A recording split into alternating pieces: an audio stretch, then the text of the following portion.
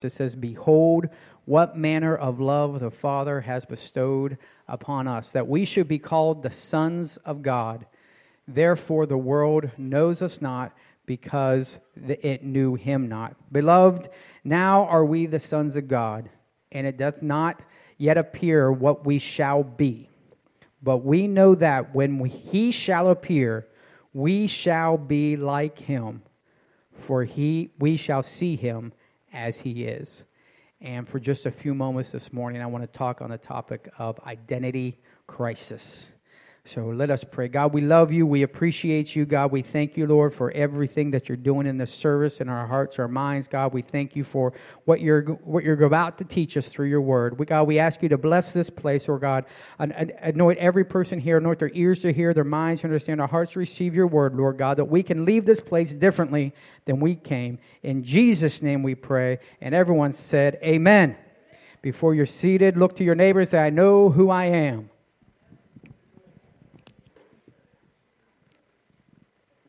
Some of you may have just lied. I think I know who I am. And I know Brother White has mentioned this several times, and I'm just going to reiterate it because God is an amazing God. In case you think, or how much you think our services are produced, they are not. Trust me, they are not produced. But when I hear songs and them singing a song, "We shall be like him," and then our opening verse is about us being like him and who we really are, there's no question in my mind that God is intervening in every part of our service. Amen? Amen. It's probably more impactful to those of us who know and boy, this is really pulling back the curtain a bit, but to know the lack of planning that we actually do for service. It's alarming sometimes that we actually have service at times. But to show the workmanship of God throughout every bit of it just serves to prove that God is a God of order, and he loves everything done decently in order, and nothing that comes for the pulpit goes without his blessing. Amen? I'm glad I'm in the church of a living God. All right, let's get into our lesson here today about identity crisis. Our identity is probably one of the most important things we have in our lives. I mean, one of the biggest news stories you find out there. In fact, I heard a story this morning on the news about a very large security breach in one of the largest medical systems, that millions of patients have their identities and their information are at risk now. And identity theft is rampant, where they can get into all your online things and steal from you and all those wonderful, horrible things that they can do. And we realize today that our identity, who we are, is extremely important. It's how we present ourselves to the rest of society. It's how we interact with others. It's how others interact with us. If you ever come into contact with a law enforcement official, what's one of the first things they ask you for? Say it, ID, right? Your identification, your card, your driver's license, your passport, whatever it is. It is critically important of society and how we act. Identity is so important, and having a sense of identity lends itself to a sense of belonging. More than just your name, rank, and serial number, or your address and all the related information, your identity also gives you a sense of belonging. If we know how we define ourselves, it's easier to find communities and places where we find that we belong, if we know our identity. We realize this in politics. They have this term called identity politics, where politicians will pander to a certain class or socioeconomic segment of the population, and they call it identity politics. I want to just talk to the poor people, or I want to just talk to the rich people, or to the people of this ethnicity, or that ethnicity, or this geographic region, or that geographic region, or whatever it is. And they play this identity politics because it's your identity that puts you into a society, how you relate, how others see you, and how you see yourself. It's interesting to look at our identities because they evolve over time. Your identity is not constant. You're like, wait a second, I'm Mike, and I've always been Mike, and I always will be Mike. True, hopefully. Some, we can get into that in a little bit here. Some people change. But your identity and how you identify yourself changes over time. For example, when I was 12, 13, 14, 15, in my teenager, I defined myself very differently than I do when I was in my 30s. The clothes I wore, the language I spoke, the people I interacted with, completely different. I can tell you I no longer define myself as I did when I was a teenager. That's a good thing. When I went to college, I felt a sense of identity tied to my college major. You'll hear this a lot on campuses or where you talk with these young people. When they introduce themselves, it's, "Hi, I'm Mike Wood, CS major." What? Is that your last name? No. That's just, I'm a computer science major. That's what I do. Or you meet somebody, I'm pre-med. And it automatically zaps you to, okay, this is their frame of reference. This is their mindset. This is how they behave. This is their thought pattern. This is how they're going to interact with me if they're pre-med or pre-law or biology or computer science or whatever it might be. You identify yourself. It becomes a part of who you are as a person. When I got married, it was no longer, "Hi, I'm Mike." But now it's, "This is Mr. and Mrs. Wood," which is really weird the first time you hear it. And it's still kind of even though it's been over 18 years. I should have gotten used to it by now, but it's still weird. Right? My identity changed. And as humans and social beings, we've learned how to identify ourselves in a number of ways. We do this to give others kind of a shortcut or shorthand, a way to place and understand us. Like when we would introduce ourselves with our majors, it was a way to know where you plug in to the rest of society. How to make sense of them and how to make sense of ourselves. Some people tie their identities to all different things like their work or their career. Some people tie their identities to their families. They have a big family name and that's who they are. If I say the word Carnegie or Rockefeller or Morgan, your minds immediately go. If I say the words Trump or Clinton, right? Your minds go to a set of values and a set of characteristics, right? Because they're tied up, their identities are tied up into that. Other people tie their identities to their passions, to their hobbies and their dreams. You see it as you go down the road of the bumper stickers and the stickers on the windows. "I'm a proud parent of," or "my other car is an airplane," or "I'd rather be sailing." You know who they are. You know their identity. You know how they plug into society. We know how to behave and what standing we have. We need to understand that we need to know who we are. My identity allows me to do things that maybe others can't do. I can do things that my kids can't do because I'm the father and they are not. I can do things at my work because I'm the manager and they are not. There are certain things, how we behave and how we interact with society, all tied up to our identities. What we do and how we behave are completely reliant on who we are, our position, and our identity. But life doesn't often play well with our plans and how we identify ourselves. Too often times, life throws you for a loop and can put your identity into a crisis. What I thought I was maybe isn't who I am. What I tried to portray maybe isn't really what reality shows. People aren't interacting with me the way I think they should be because of who I think I am. And those kind of things develop an identity crisis. And when an identity crisis strikes, it's only natural to wrestle with it.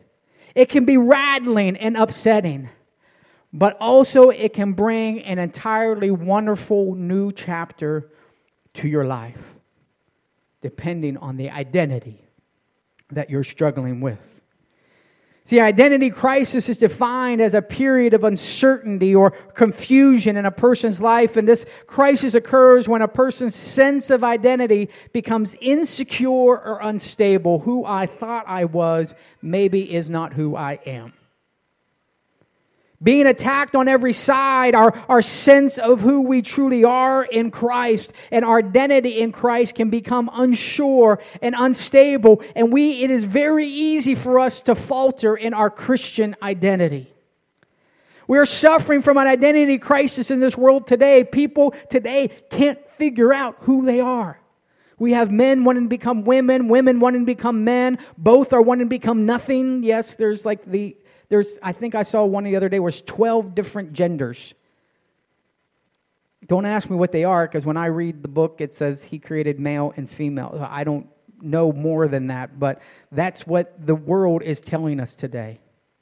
In fact, we were over at a birthday party this past week, and it was Hunter's birthday party, and a message popped up, because I didn't actually go and read the article, but the headline was this, that it has been determined by scientists, and I think they use this term lightly, scientists, that a baby in utero, in womb, can determine whether or not they are transgendered or not.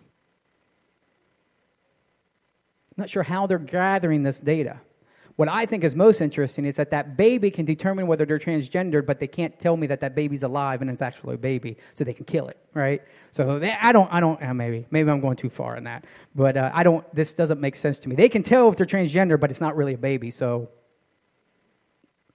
something's not right there. I think they're just trying to bend science to whatever they want it to be.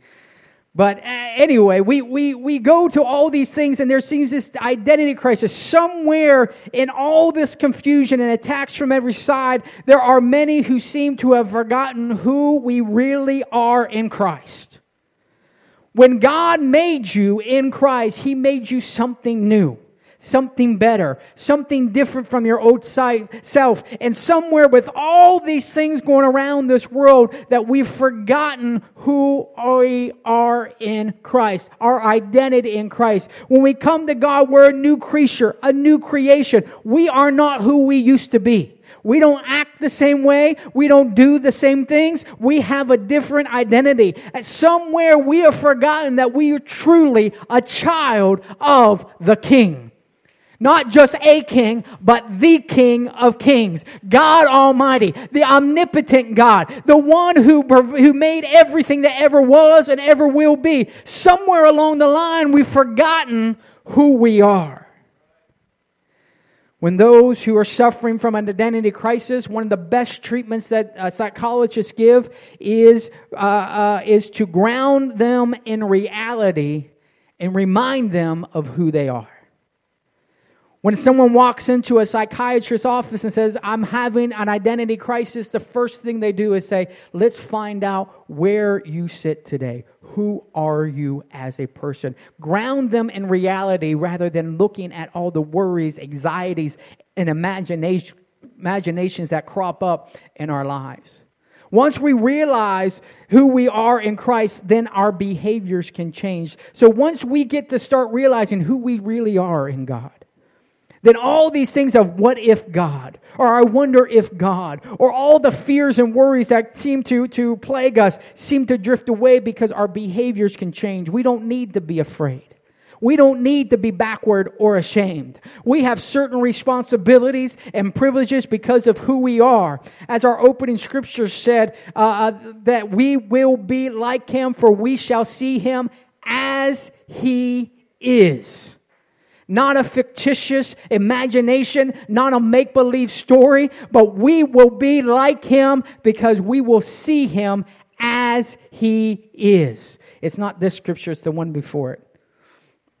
Not how he actually is, not what we think He is, not what we want Him to be, but how He actually is, the factual God, without change, without distortion, without alteration. We need to know who we are, unaffected by the identity crisis that's plaguing the world around us. So the question is who are we in Christ? Who are we in Christ? First of all, we have to understand that in Christ, I am accepted. I want everybody to say that. I am accepted. You didn't do it. You didn't do it even one little bit. I looked around and went, maybe you didn't hear me. All right, let's try it again. I want everybody to say, I am accepted. Okay, you almost got it. You said something, but not what I wanted you to say. But that's okay. We'll get at the next one. All right. You are accepted. Think about that. You ever went to a loan and they said, no, you can't have the loan? All right. You ever played a dodgeball or any kind of sport in school where they had to pick the teams and you were the last one or left out completely? How about this one? You ever wanted to go out on a date with somebody and they didn't want to go out with you? You felt rejected. You felt lonely. You felt bad. Those are not good feelings to have. You felt like a failure, right? Am I talking to anybody? Or is it just me? I know I've been through all of those scenarios, all right? So maybe it's just me. But when we come to God, think about this. The King of Kings, God of glory, the most holy one says, you're accepted. Just as you are. And I'm going to give you something that's even better than you can ever dream. I have moved from a place of sin and despair and uncleanness and filth to a place of being accepted by the Most High God. I've been accepted.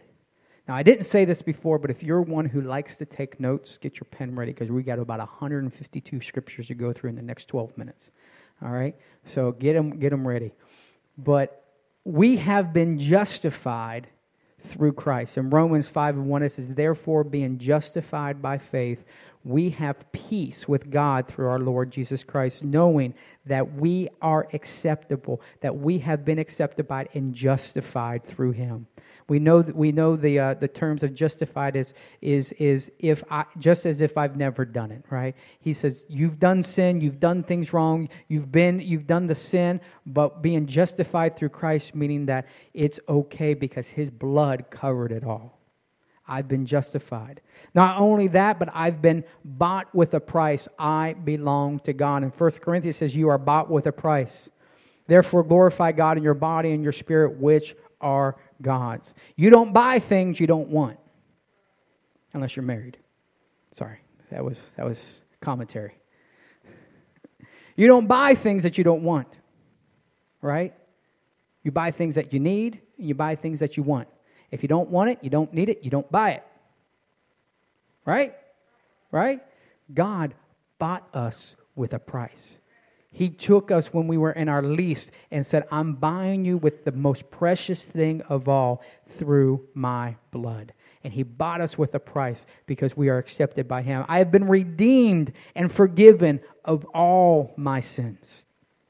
I've been redeemed and forgiven by all my sins. In Colossians 1, it says, giving thanks unto the Father, which has made us meet to be partakers of the inheritance of the saints in light, who has delivered us from the power of darkness and has translated us into the kingdom of His dear Son, in whom we have redemption through His blood, even the forgiveness of sins. That last portion of that scripture is so powerful that says, I know I'm no good.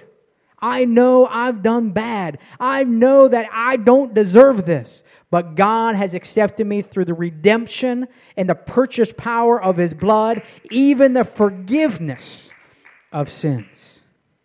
Not only am I accepted, but I'm accepted as a child of God. I'm not just an acquaintance. I'm not just a friend who lives down the road, but I am a part and parcel family of God. I am God's child. And John, the first chapter says, but as many as received Him, to them gave He power to become what?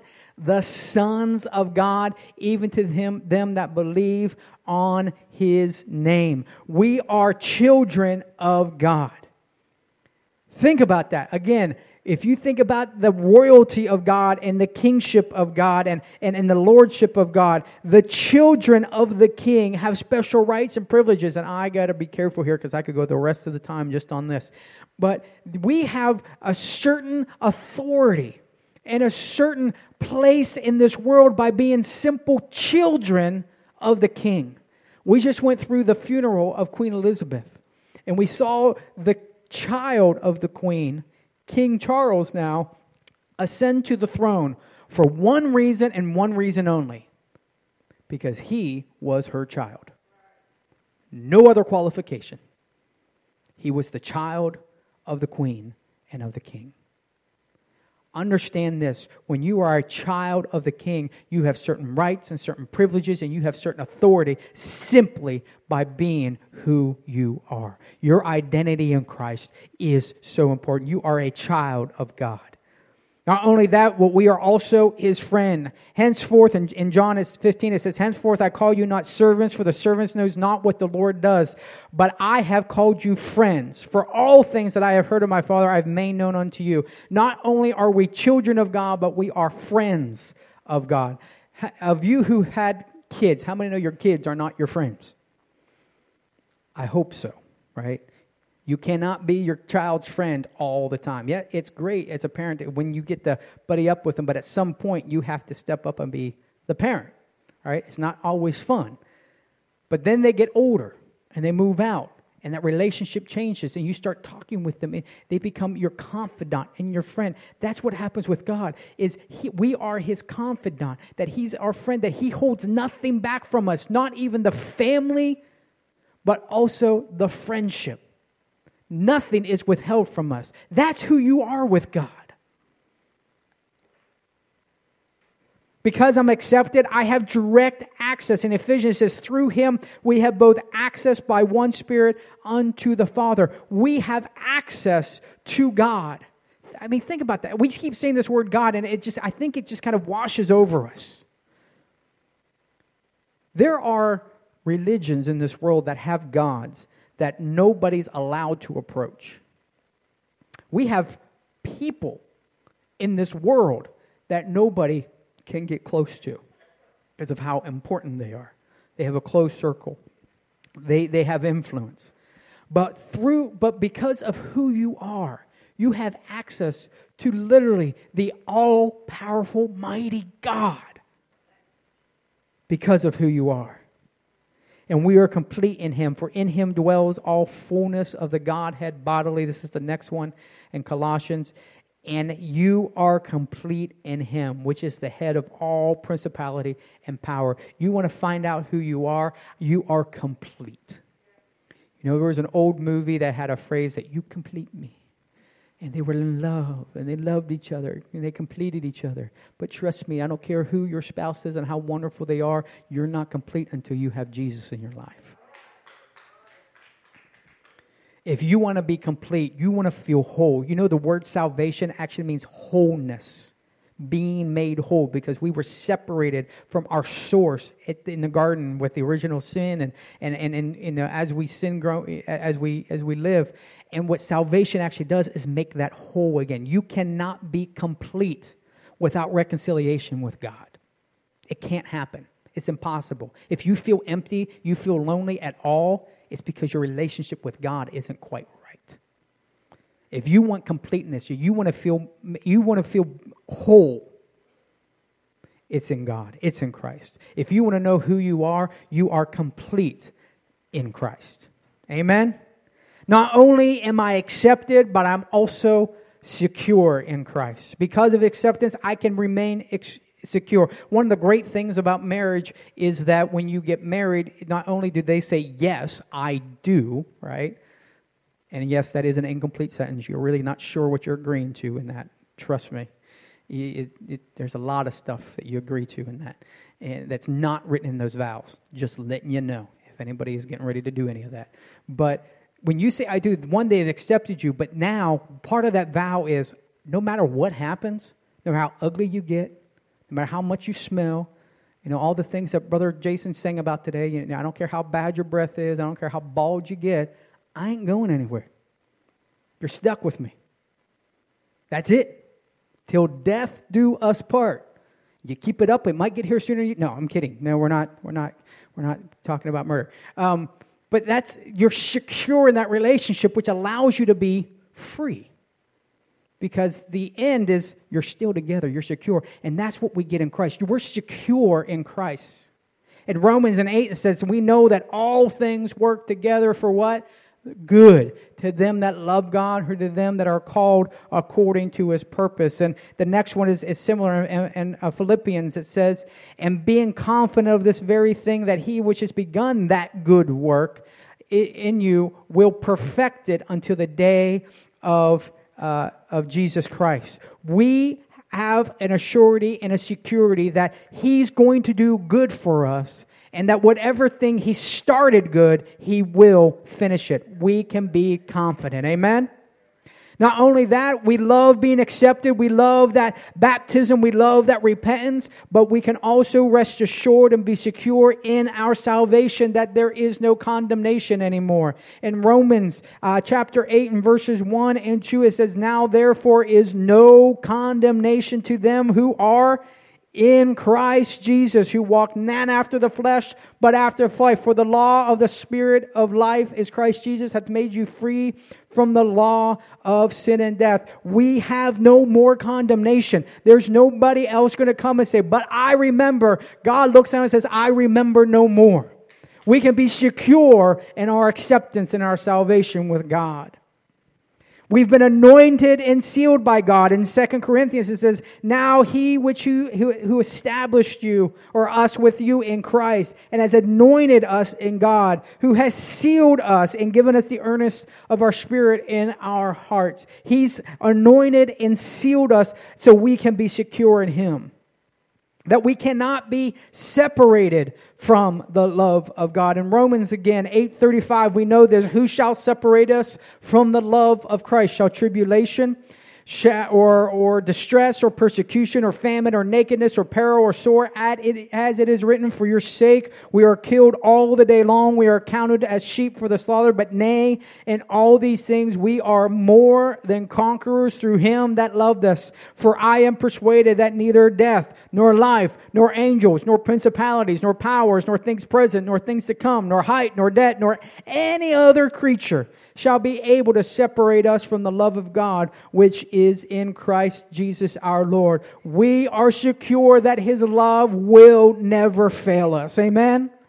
That in 2 Timothy, we're secure that we have power and a sound mind. It says, for God has not given us a spirit of fear, but of power and love and of a sound mind. That no matter what is coming upon us, no matter what confusion, anxiety, or fear, that God, we can be secure that He is going to give us power to overcome it all. Amen?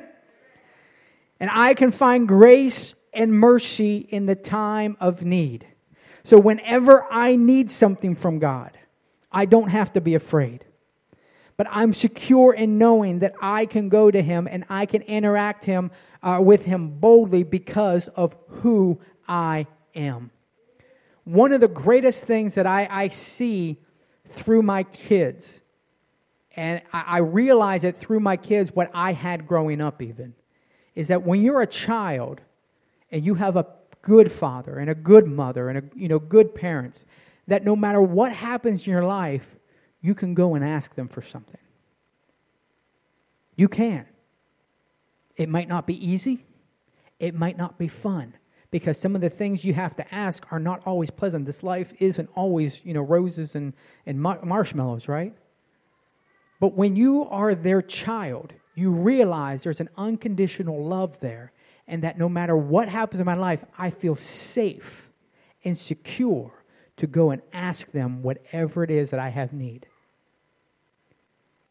My kids have zero problem asking me for money. None. It doesn't matter. Dad, I'm going out for, whatever, and can I have, some money? It's like, I remember my dad when I would ask him, and he would say, go get a job. I don't remember too much of this coming out. Maybe I blocked it out, or maybe he just didn't have it. I'm not sure which. Well, you can ask him tonight and see. But they have no problem asking for it because of who they are. They feel secure. Likewise, they should have no problem asking, Dad, I'm at a party. I'm at a place I shouldn't be. Some bad things are happening. I need a ride home. Sure. You're secure. You're safe. I'll come get you. Same way with our Father. God, I need some money. I need some provision. I need something. We should have no problem going to Him. Similarly, God, I got myself in problems. I got myself in trouble. But because of who I am, I can boldly go to the throne.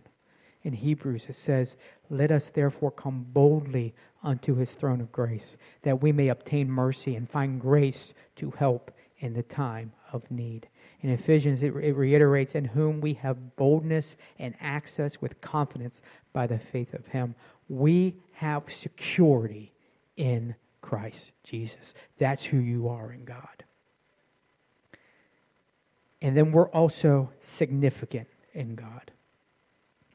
We have to understand, if you're struggling with your identity of who you are in Christ and really what Christ has made you to be, understand that you're just not a nameless face, that you're just not another person filling a pew, but you matter to God. You're important to God, that you mean something to God. This whole world may look at you and say, you're good for nothing. You're useless. There's nothing good ever come out of you. But understand, God does not see you that way. Because when you come to Christ, as we said, you are a new creature. Old things are passed away. Yeah, you may have been useless. Yeah, you may have been good for nothing. Yeah, you may have been a thief, cheat, and whatever else you want to label on there. But now you are a son of God. You are a daughter of God. You are somebody who matters to God. In Ephesians it says, for we are His workmanship, created in Jesus Christ unto good works, which God has before ordained that we should walk in them. You are something that He works on and perfects. How much time do you spend on things that don't matter? Hopefully not very much. But if something's important to you and something means something to you, what are you going to do? You're going to take your time.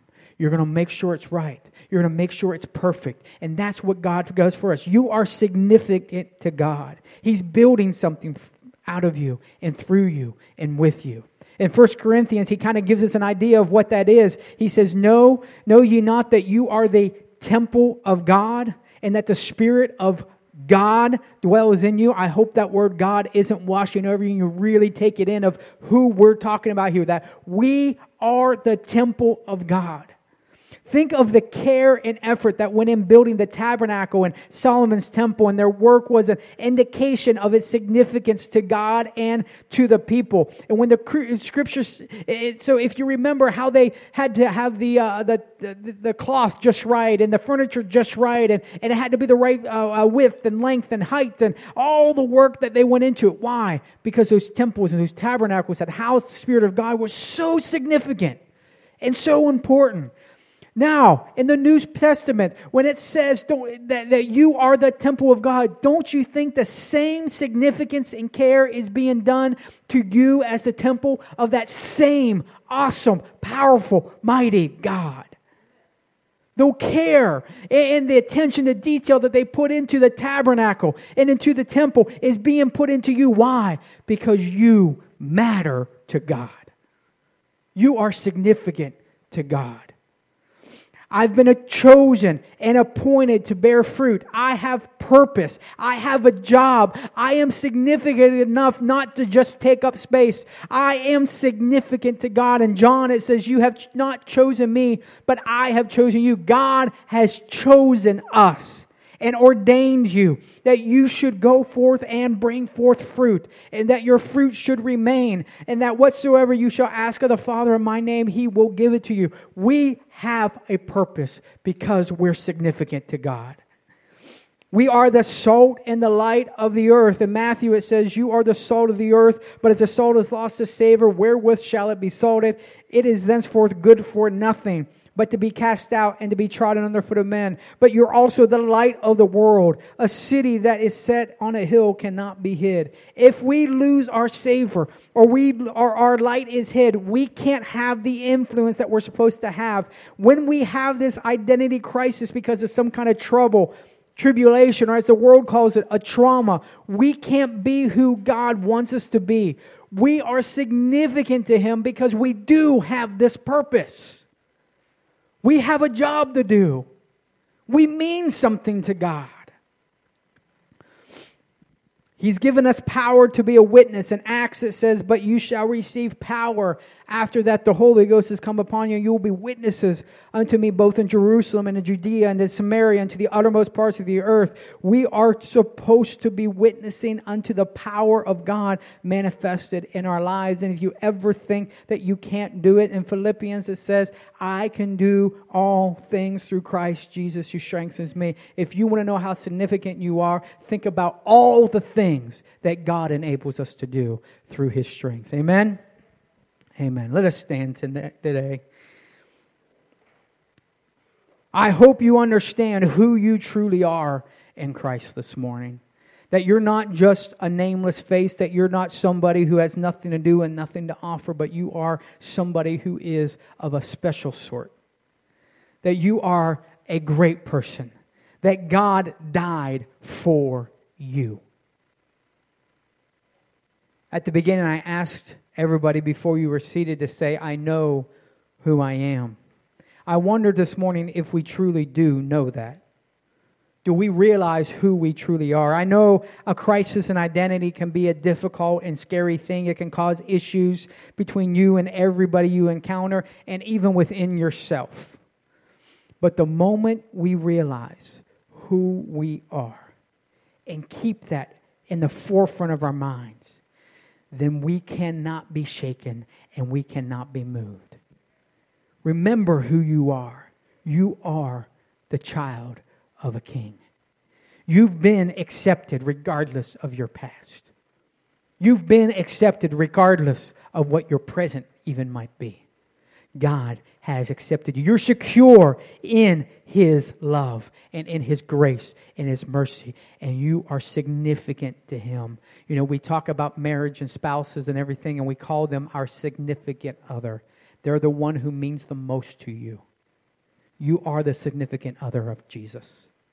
You are the one that means the most to Him. He loves you that much. You are significant. We are the children of the Most High God. Never forget who you are.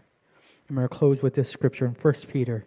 He says, you are a chosen generation, a royal priesthood, an holy nation, a peculiar or a special people, that you should show forth the praises of Him who has called you out of darkness and into His marvelous light. You are a child of the King. Never, ever forget who you are. Never suffer from an identity crisis, because God wants you to be all that He's made you to be. Amen? Amen. Let us pray. God, we love you. We do appreciate you, God. We thank you for what you're doing in our hearts and our minds and our lives right now, God. We ask you, Lord God, as we leave this place, let us never forget about who we are in you, God, that you've made us something more, something better, something greater than we could ever do on our own, God. Let us stand firm on your word today and this week and for the rest of our lives, that, God, we will never falter and we will never be shaken. God, keep your hand of protection on each and every one of us. Bring us back at the next service time. In Jesus' name we pray.